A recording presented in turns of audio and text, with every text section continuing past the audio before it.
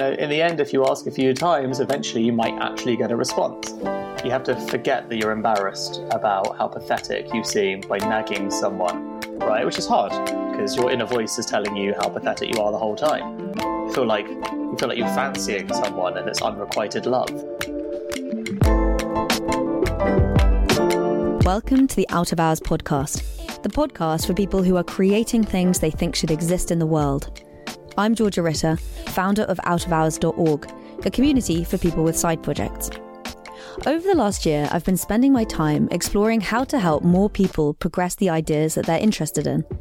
I believe that everyone has a great idea, and working on things we care about can help us be more creative, more resilient, and more confident.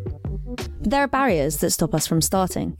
Sometimes time, money, or network, but also self-belief, not knowing where to start and wondering what other people might think. On this show, I'll explore the stories of people who have followed their curiosity, been brave, and started a side project, only to turn it into something much bigger than they ever thought possible. I'll explore the stories of non-profits, businesses, creative projects, and social movements to understand the practical first steps they took, the doors these small ideas can open, and the magic that happens when you start taking your own ideas seriously. How do the most inspiring entrepreneurs overcome their struggles and vulnerabilities and failures and find success? That's the question Dan Murray Serter, our guest today, set out to answer when launching his podcast, Secret Leaders. The Secret Leaders podcast is the #1 business podcast in the UK. Dan has featured some of the world's top entrepreneurs, from the founder of Bulb, Slack, Deliveroo, Planet Organic, Calm, LastMinute.com, and Joe Malone, to name but a few. He's since run 5 seasons, attracted podcast sponsorship, ran live events, and been featured in places like The Independent and Cosmopolitan. He still runs Secret Leaders as a side project, alongside his new business Heights, a brain health and mental wellness company that offers a smart supplement for the brain. We talk about the right way to network, how to find your dream guests, why podcasts can be a form of self-improvement, and some really useful insights on how to launch, promote, and grow your podcast. I hope you enjoy. Thank you for having me. It's a great pleasure. I have listened to your podcast many times. I've even been to your live show. Oh, have you? Yeah. Which one did you come to? I went to the one with Joe Malone. Oh, right, and Justine Roberts. They were great. They were. I remember I asked Justine Roberts a question, and the answer has actually stayed with ever since. Really? That's interesting. What was it? I said there's a lot of people trying to build communities at the moment. What do you think separates ones that are successful and useful to people and ones which are just kind of vanity communities? I said something like that. And she said, what makes a great community is finding something that community cares about and evangelizing for it, campaigning for it. That makes sense. Yeah. And I thought it was a really sort of nice thing to say. I think it's totally true. That's the whole point of bringing kind of communities together in the first place. I'm keen to kind of understand your background. You've done so much stuff. It's hard to know which bits are side projects, which bits are full-time. This is I'm trying to think. I mean, it's hard to say. So I have 3 companies that I run now. But, that's a really grandiose, arrogant sounding statement, because in reality, I have 1 company that I run now, which is Heights. And I'm full-time on that, and it really does take all my time.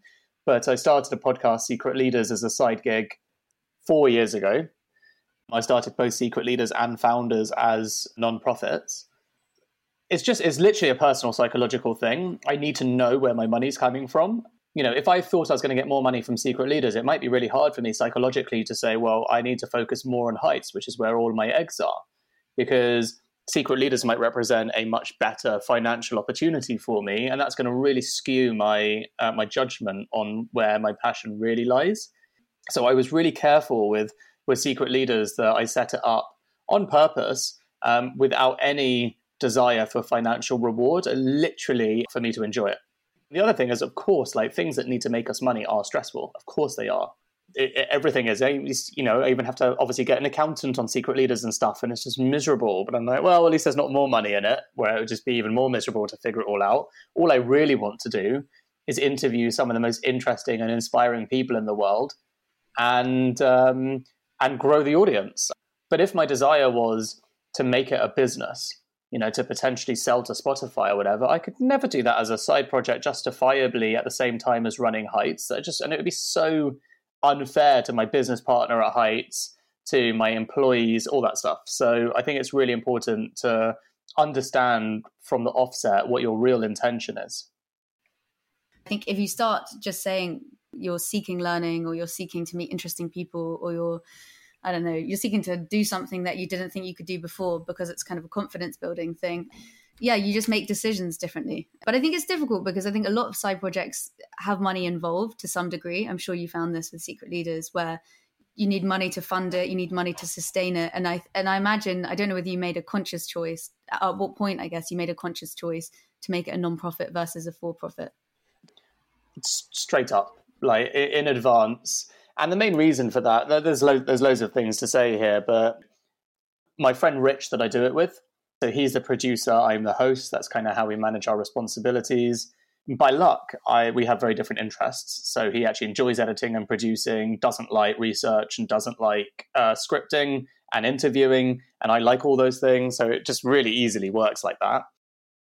He was also, which I think helps, like if you're going to find a partner, you guys have to be aligned. He has a full-time business as well. He runs a startup. He has a team. He has employees. We're so on the same wavelength that Secret Leaders is neither of our priority. By not needing to take a salary from Secret Leaders, which has been fortunate, we've got quite a lot of money in the bank that, because we've never paid ourselves a single penny from it, quite a lot of money in the bank from advertising because it's grown and everything else, that we can just spend on advertising, growing audience. It's not just potluck that we became the number one business podcast in the UK. It took time, energy, trying different advertising channels, but also budget. And, if you have to pay a full-time salary out of the money you're getting in for advertising, there's nothing left to grow it. But for us as a side project, we were like, we don't need money from it because we've got our full-time professions. So therefore, all the money in goes out on production and marketing. So it's not like it's an altruistic nonprofit. I don't want people to misunderstand nonprofit and think charity. We're not actually doing any good in the world. We're just spending more money on spreading the word. So what was your incentive when you started it? I was already doing lots of interviews in small audiences, so 20 to 30 people with really great entrepreneurs. I interviewed the founder of Wonga. I interviewed the founder of Zoopla, so Alex Chesterman, Errol Damlin. Really interesting interviews, but for like 20, 30 entrepreneurs talking about their journey, their failures, all this kind of stuff. It was when I interviewed the founder of Photobox. He was so raw and honest about everything that had happened and gone wrong and everything else that I was like, it is a real shame there's only 20 or 30 of us here. And I said the same to Errol and Alex, but both of them were like, no, we only agreed to do this because it's private, which is totally reasonable. But with Graham, he was like, which is Photobox, he was like, yeah, I'd be very happy to share this. And so that's what gave me the idea that, like for entrepreneurs that are willing to be vulnerable and share their lessons, what they learned from failure, how horrific it is. The great thing about the Photobox story is, sold for £400 million after 17 years.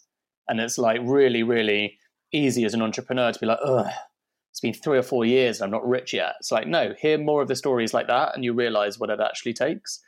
That was really the starting point, was I was doing these amazing interviews and I wanted more people to hear it because it seemed selfish and really quite elite.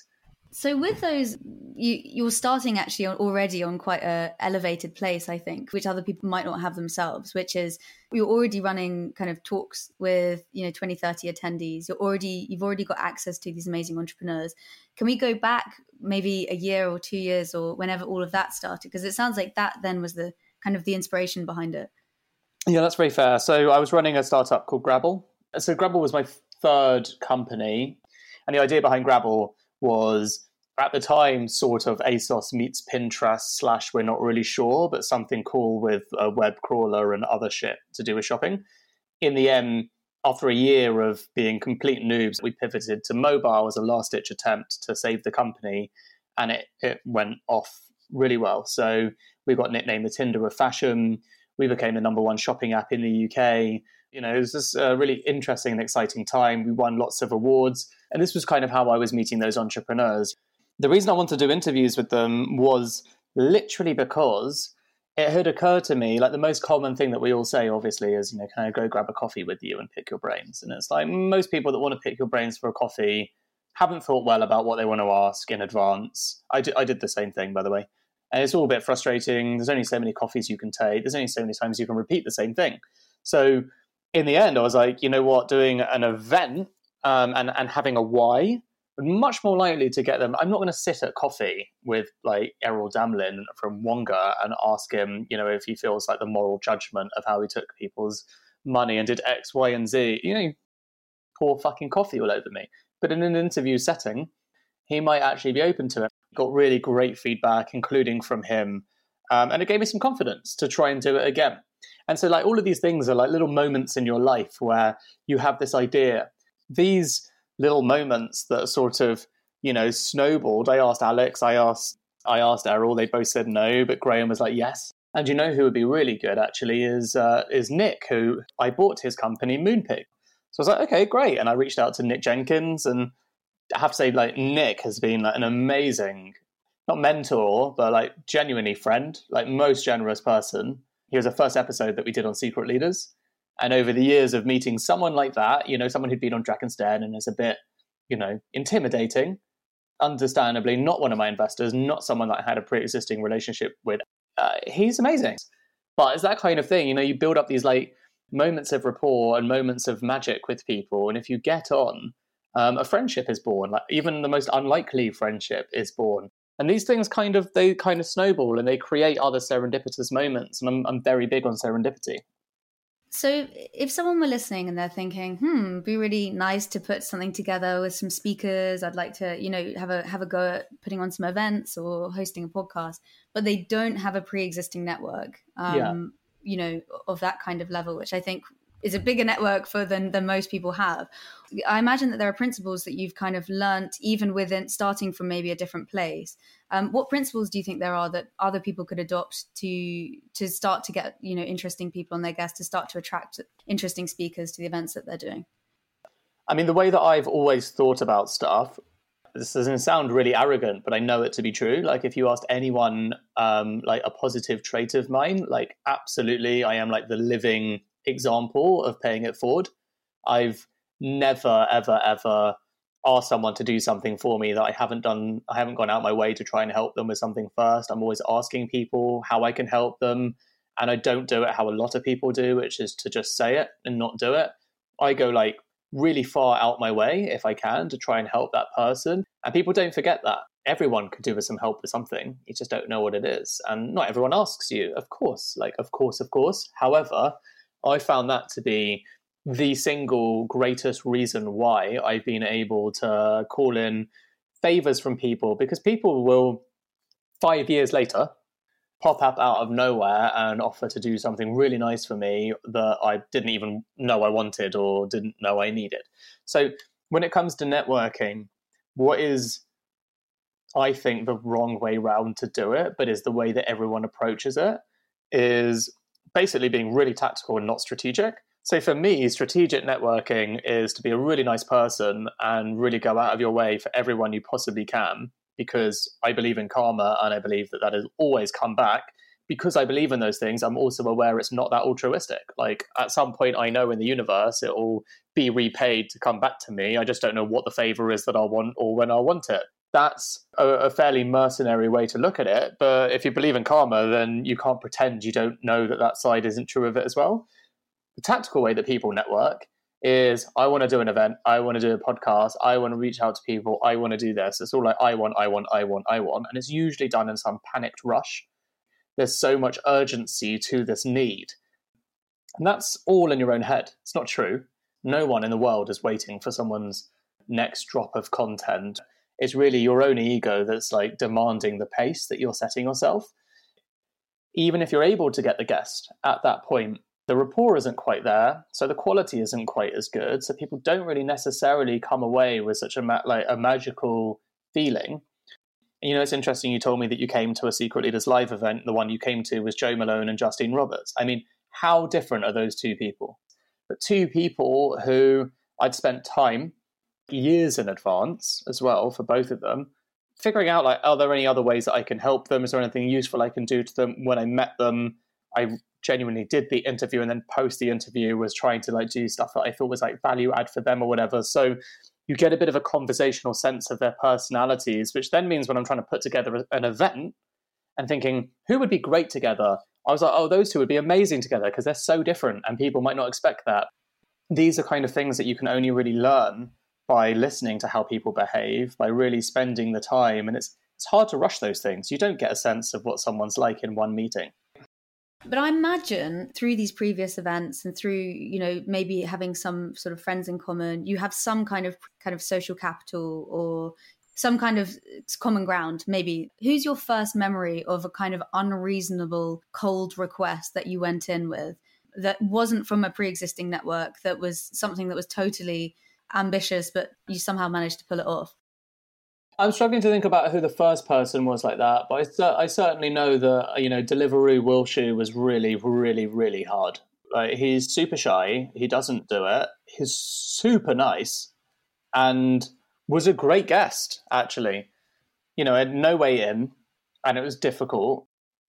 Well, a good example of this series, actually, because I'm in conversation with him, the founder of House Party. You know, I'm like, of course, House Party would be amazing. I also, by the way, tried the founder of Zoom. I mean, it's just never going to happen. But again, Twitter is amazing for this stuff. Like, there's no guarantee that the person's going to respond to you. But I mean, you can just try a bunch of times. You know, whether you're famous or not, busy or not, you have the same cognitive patterns as everyone else. So you do it once. You're a stranger. They're not going to be interested. Maybe if you follow what they do, if you like a bunch of tweets that they do, not because you're a sycophant, because actually they're probably in your area. You know, in the end, if you ask a few times, eventually you might actually get a response. You have to forget that you're embarrassed about how pathetic you seem by nagging someone, right? Which is hard because your inner voice is telling you how pathetic you are the whole time. You feel like you're fancying someone and it's unrequited love, but you just got to get over it. It's difficult at times, but that's just how it works. I've got Ray Dalio on my list. I don't reckon I'll ever get him, but I'm obsessed with principles, and I think he's just unbelievably interesting. And it would be a dream come true. It's good to have those kind of ideas of people you want to get. You know, back to your original question of how do people do it? So many people contact me on LinkedIn. I try and respond to everyone. It's not easy, but I try to respond to everyone. And, you know, it's a highly effective platform for, you know, landing in someone's inbox, getting their attention. And as long as you're polite about nagging and not a dick, like, generally speaking, people respond. But I suppose it links to if you DM'd Ray Dalio saying, "Hey, I'd just love to grab a coffee," he's like, "No way. What do you want, and why do you find me interesting?" And I sometimes feel with side projects, one of the reasons that I think so many people should do them is they actually evidence that you're interested in something. You know, like I remember ages ago, I was looking at this job. It was like this job application, and it was like, you need to have an interest in whatever it was. And it was something that I was like really interested in. And I looked at my CV and I was like, there is nothing on the CV which is like, you know, all I can say is I read loads of articles about it, you know, and it was so frustrating. I think that's an amazing point. That's spot on. And you know what? It's funny. I wouldn't say I have a big interest in podcasting. But I have an interest in interviewing people. I really enjoy that. And I have a deep interest in learning from other people. Podcasting is just my medium. And like, the other thing is as well, I'm a big believer in growth mindset and overcoming challenges, neuroplasticity, creating the life I want for myself. And that comes from overcoming fears. And like everyone, I had a massive fear of my voice. I don't like it. And so podcasting seemed like a really sensible way of tackling that fear. I have a massive fear of, you know, funny enough, admiration for influencers on Instagram. You know, there's people that look relatively pristine and someone else has taken their photo and stuff. I'm like, I literally is the worst. And like talking to a camera and, you know, for Heights, we were doing a content series and I just interviewed Jay Shetty on Thursday. You know, great example of someone who's just like just straight up on camera the entire time.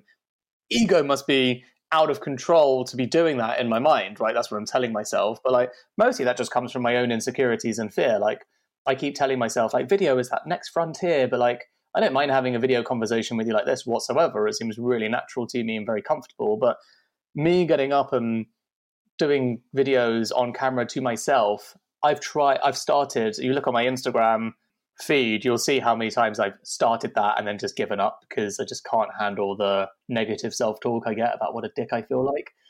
You know, you can use that idea of growth mindset and things you want to overcome, and use a side project as your way of overcoming it, because those things don't always come into your job. Was it intentional then, the medium of a podcast, from a sort of self-development perspective? Yeah, totally. And I wasn't bold enough to do video, or I just would have done it at the time. But I was just like, there's too much to handle all at once. Like, let's start with this.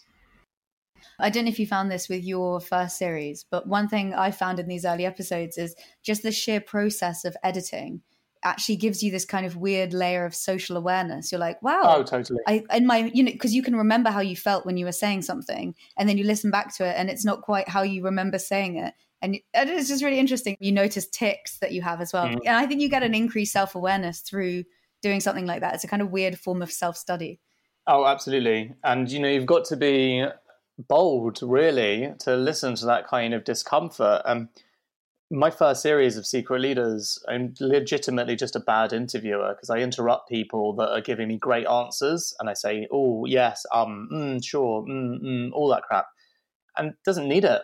I just stay silent. I don't. And now, 4 series in, 80 or 100 interviews, I guess, including the live ones, like under my belt, which is, really, if you think about it, it's only about 100 hours. It's not that much practice if you think about what practice really looks like in a lot of industries. At least I know to shut up and listen to someone answer me. It's a really great example of like how I'm rambling. Like, you can tell I haven't been a guest much. I don't think you're rambling. But I'm definitely used to doing the interviewing. The best thing for me, anyway, on this is, with all this practice in podcasting, it's given us a real great opportunity with Heights, because since lockdown started, using my confidence of knowing I know how to interview has enabled me to create a series for Heights, where I've been doing live interviews every Thursday night. And the guests I have on there are like my dream guests. I had Stephen Fry in our second week. I've got Mo Gawdat next week, who's just remarkable. Dr. Rangan Chatterjee, like all these like really, really, really great people. I don't feel as much like an imposter asking them, because when you can say something as arrogant as, well, I've got the #1 business podcast, so, it makes people feel like, okay, well, this guy he's going to know how to interview, so fuck, I'm not worried about that. I'd say the whole experience has been so enjoyable. It's such a great example of how a side project years later has added a facet to my company that wouldn't otherwise be there as like a natural skill that we have in-house. We've doubled the size of our database in the last 4 weeks by hosting 4 talks. It took us a year to get to 4,500 people on our weekly newsletter on a Sunday that I send on the brain. And in the last 4 weeks, we've got to over 10,000. It just shows that, a lot of this practice and energy, whatever your side project is, can be applied to your main job years later, but not necessarily in a way you might expect. Totally. It's kind of removing the exercise from the intention. Totally. You can actually also talk yourself out of it if you're too intentional about it, because you can go, for example, oh, I'm looking to do this because I want to get 10,000 people on the newsletter, and then next week you don't get 10,000 people, and you start to panic. Whereas if you're like, I want to just do this thing because I want to meet these interesting people and put some interesting conversations out there that people need to hear, it takes all the pressure off, and people feel that, and then actually get closer to that goal that you had anyway. I mean, the only reason why I did live events for Secret Leaders, which has been super interesting, the only reason was so I could learn how to have some stage presence and be put on the spot for live interviewing. That has been so much fun and so interesting. We've ended up doing, obviously not now, but we were doing one every other month. As well as saying, we haven't spent a penny on marketing of those events, and we get up to 200 people turning up to every single one. And the only reason I did it was just so I could practice, get a little bit better every time, a little bit more comfortable. And this felt like a really good personal development strategy, where I know that every 2 months I'm going to spend one night doing a live event. Over 2 or 3 years, that will be a really great practice of an extra skill that I might not have picked up in my primary job. So another of my theories with side projects is that people do them for usually one of 2 reasons, sometimes both. One is just because of passion. they do them because they think this thing should exist. And then the other reason is that they want to learn skills. Do you think yours was both, or do you think it was just more on the skills building side? Mine was definitely more on the skills building side. It's more about skill building and trying to break down barriers. It is asking for quite a lot from someone to ask them to go for a coffee with you for an hour. When I shared that article with you, the one that's like, this is how I made a podcast. This is every link you need, every series, how much we charge from episode 1 all the way through to the end of series 4. The main reason I did that was for myself, because I get asked on LinkedIn way more about Secret Leaders than Heights. But Heights is literally my passion. I don't want to sit there for a coffee with someone and talk about podcasting. Right? That's not time well spent for me. I share that article with them. And I'm like, I believe that this is more useful than the coffee with me. To me, it's like ultimate paying it forward. It's free. There's no email capture. I'm not asking for anything in return. I'm literally just trying to spread goodwill out there. And that just makes me feel great. The flip side thing that I'm sure you'll know and lots of listeners will appreciate is way more common is someone wants to go for the coffee for your time to talk about the thing they'll never do.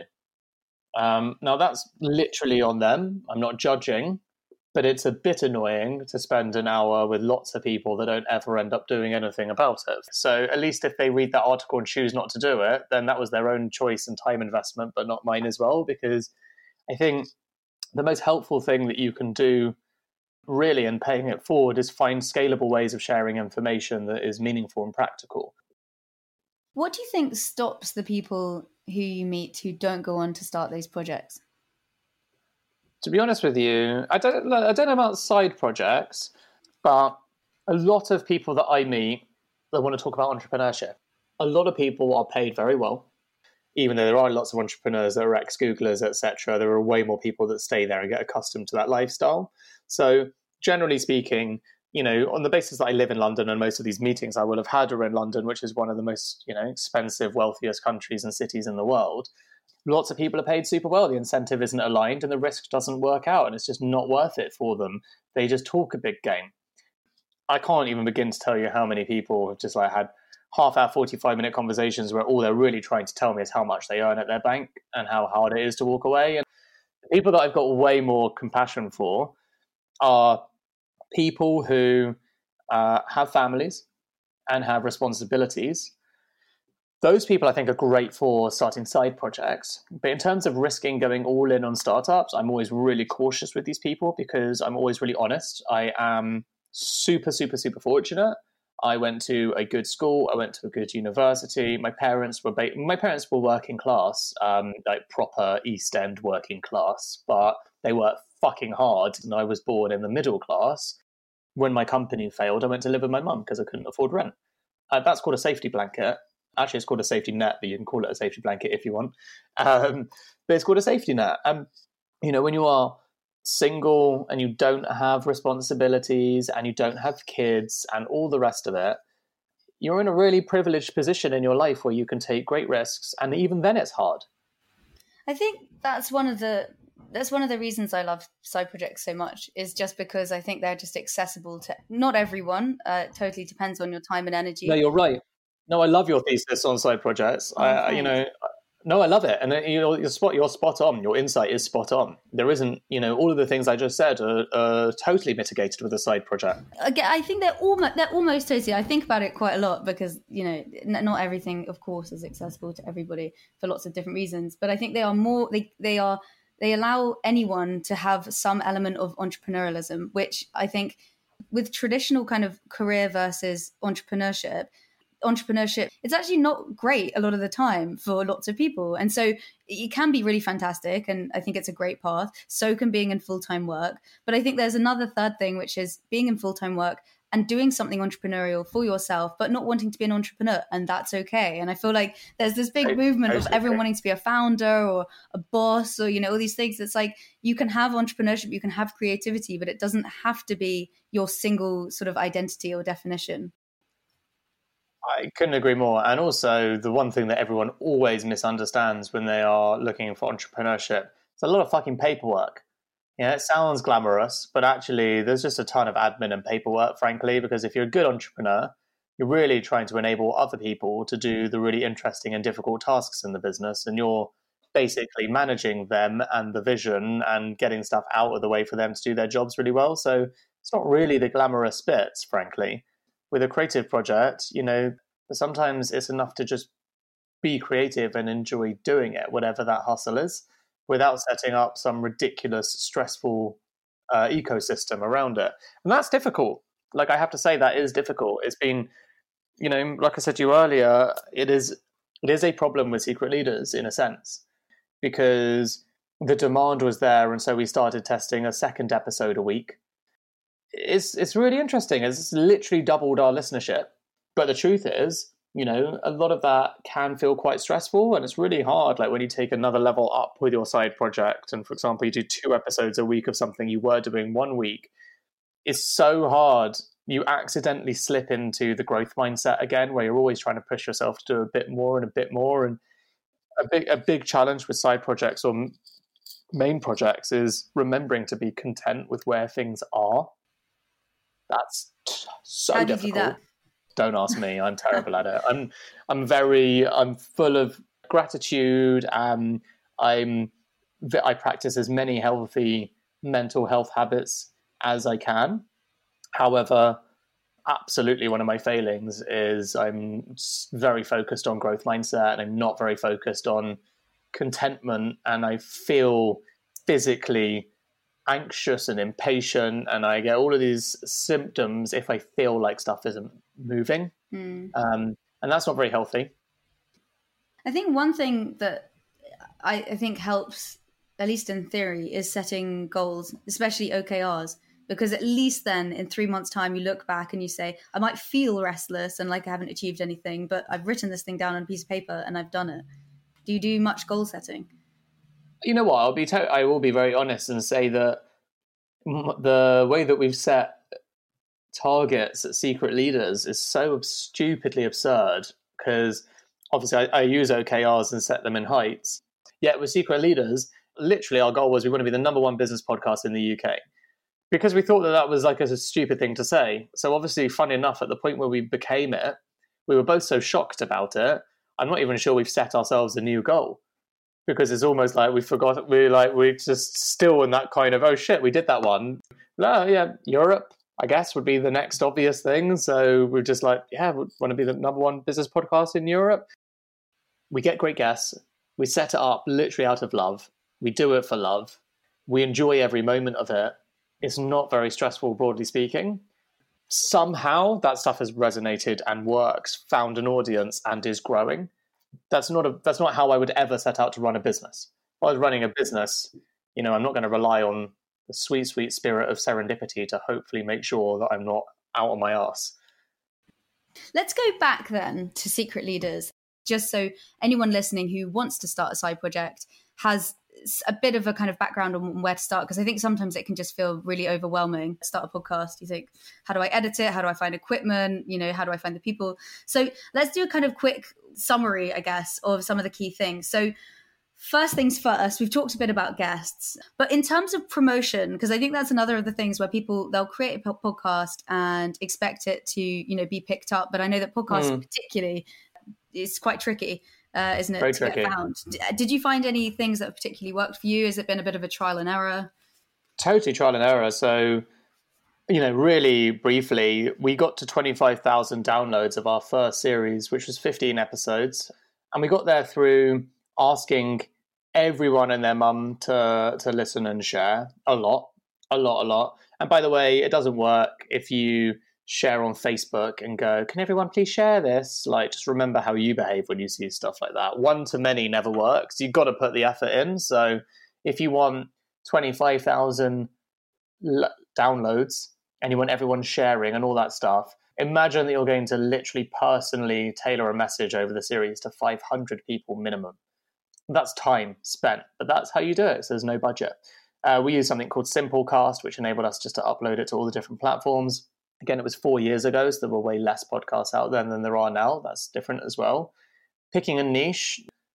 Secret Leaders was clever because we were trying to pick people that didn't do much media.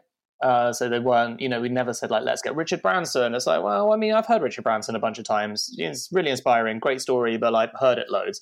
So we were trying to find people that you hadn't necessarily heard the stories, but you'd always heard the companies. So that really helped because people wanted to hear the stories of these people anyway, because you've heard of Moonpig, you haven't heard Nick's story. And so it was like that kind of idea. So like finding your niche and why your audience would care about that niche was super useful. And then, to be totally honest as well, like we tried a bunch of different things with social media, but we gave up on it. Like literally gave up on social media with Secret Leaders because just too much time for me. I just literally, like, firstly, Rich, who is my partner on it, like hates social media. So it would all be on me.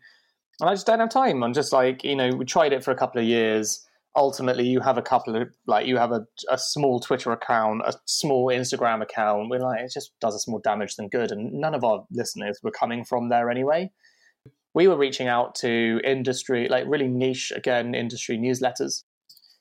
All my best advice is like, the more niche you go with everything, the more likely people are to respond. What I did was I went to loads of entrepreneurship teachers at universities. It seemed perfect. Similarly, I used the same concept with Heights. So for Heights, for people like to start off with coming to our live events are live video on YouTube events at the moment. Same insight, which is if you've studied neuroscience or psychology, you're interested in the brain. I know that much. So literally building an audience of those people on LinkedIn and then personally messaging them saying, this is who I'm interviewing this week, would you be interested? I'd say about 25% of those people sign up. It's putting the time in. Again, there's no quick fix, and you've got to have the drive, energy, and then thought process of who your audience is and how you'll find them. Were you using paid media at all? We didn't we didn't have any sponsors the first series. There was no money. First series, we did 15 episodes. We got to 25,000. I then got sponsors for the second season. I think it was about £10,000 that I raised out of 3 different advertisers. We put that money all into, I don't know, 3 or 4 grand on production and 4 or 5 grand on advertising. But the advertising, I don't remember what we did, but I don't think it was not effective. We did stuff like Facebook ads and social media ads, basically, which really genuinely didn't work. But we were continuing to grow, and we had really good guests. The third series is where we started to explore better advertising opportunities. Again, we didn't nail it. We did some budget on SEO and a site tidy up. We hired a designer and started designing the creative to look really good. And then the smart thing we did by the time we did series 3 was, because I'd already started doing the live events, then we started using live events as a reason to invite journalists. So we would invite journalists and then offer them time with the entrepreneurs that were going to be there to discuss afterwards, which they then wanted to do. And then they would write about the event and the story and always mention Secret Leaders. And then the 4th series, is that right? Yeah, we're on series 5. The 4th series, so last series, is when it really took off. And that's because which is so obvious, by the way, but we'd only done some tiny tests on this at the end of series 3, which is advertising on other podcasts. And it sounds so obvious, but all I can say is nothing has worked like advertising on other podcasts. We were charging, I don't remember, £50,000 maybe in total for the series. So across 15 episodes.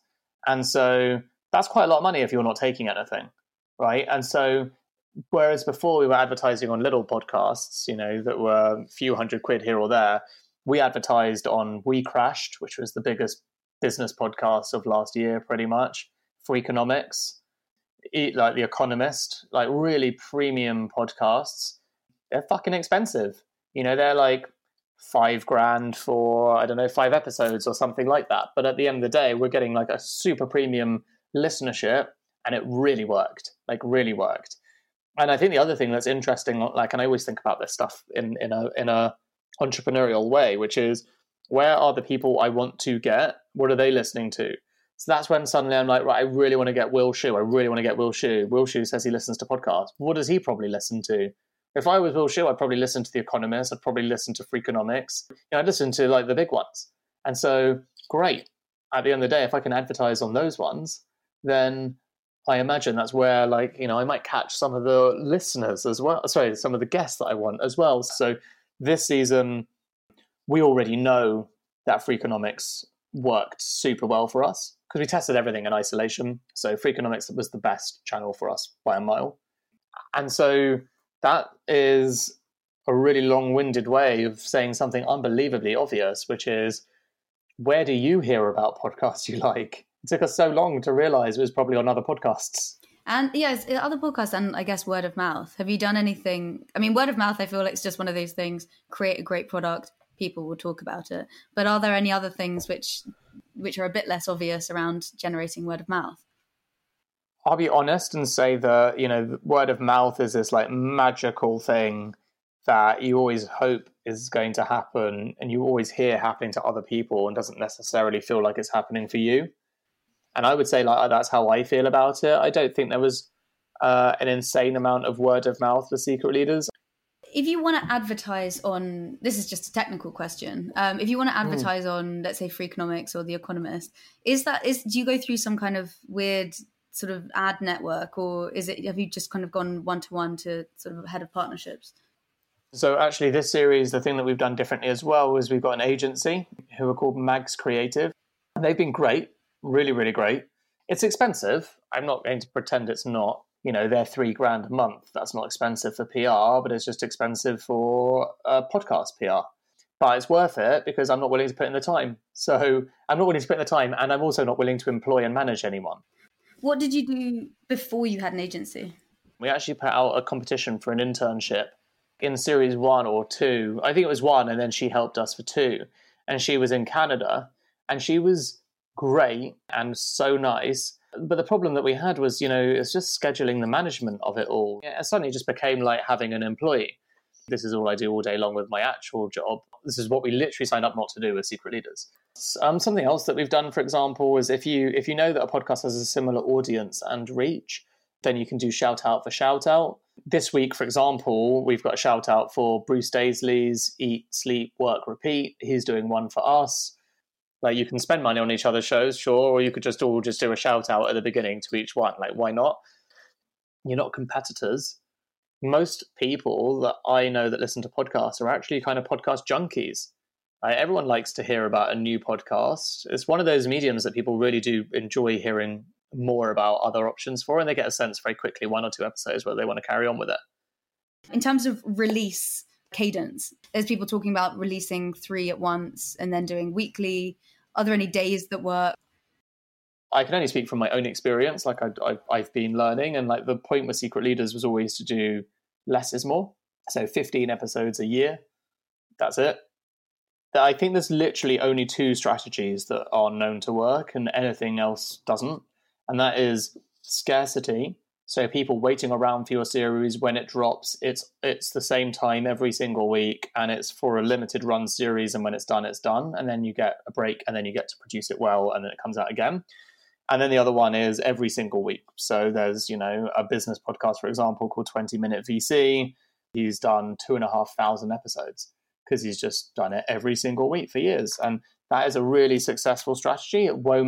So he's got millions of downloads, but it's millions of downloads split across 2,500 episodes. So you only need about 1,000 downloads per episode to get to over 1 million downloads. Whereas for us to get to 1 million downloads plus, which we have, across only 80 episodes, gives you a whole different idea of the volume of listenership on each episode. Anything else in between those 2 things, I don't believe works. What really doesn't work, by the way, is like, I recorded an episode now and I just release it today. And in like 3 weeks, I'll release another one. And then sort of like 4 weeks later, like that's literally a failed strategy. It's proven time and again not to work. Was Heights a side project?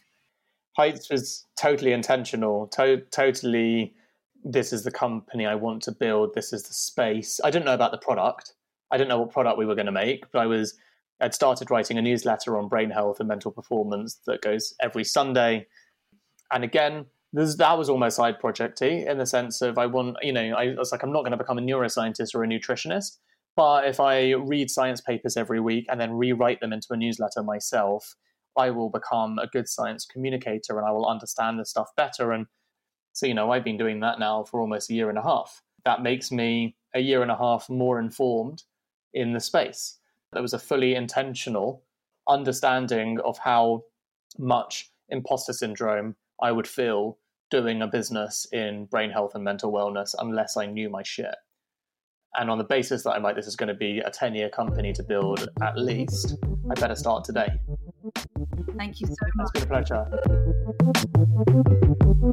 Thank you for listening to today's episode. If you want to stay up to date, we're launching something exciting. You have to be on the newsletter, www.outofhours.org. And if you want to check out the Secret Leaders podcast, search Secret Leaders on any podcast player, or you can check it out at secretleaders.com.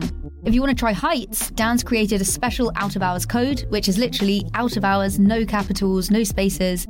And that code will get you £10 off your first quarterly subscription. Read up and see what you think at www.yourheights.com.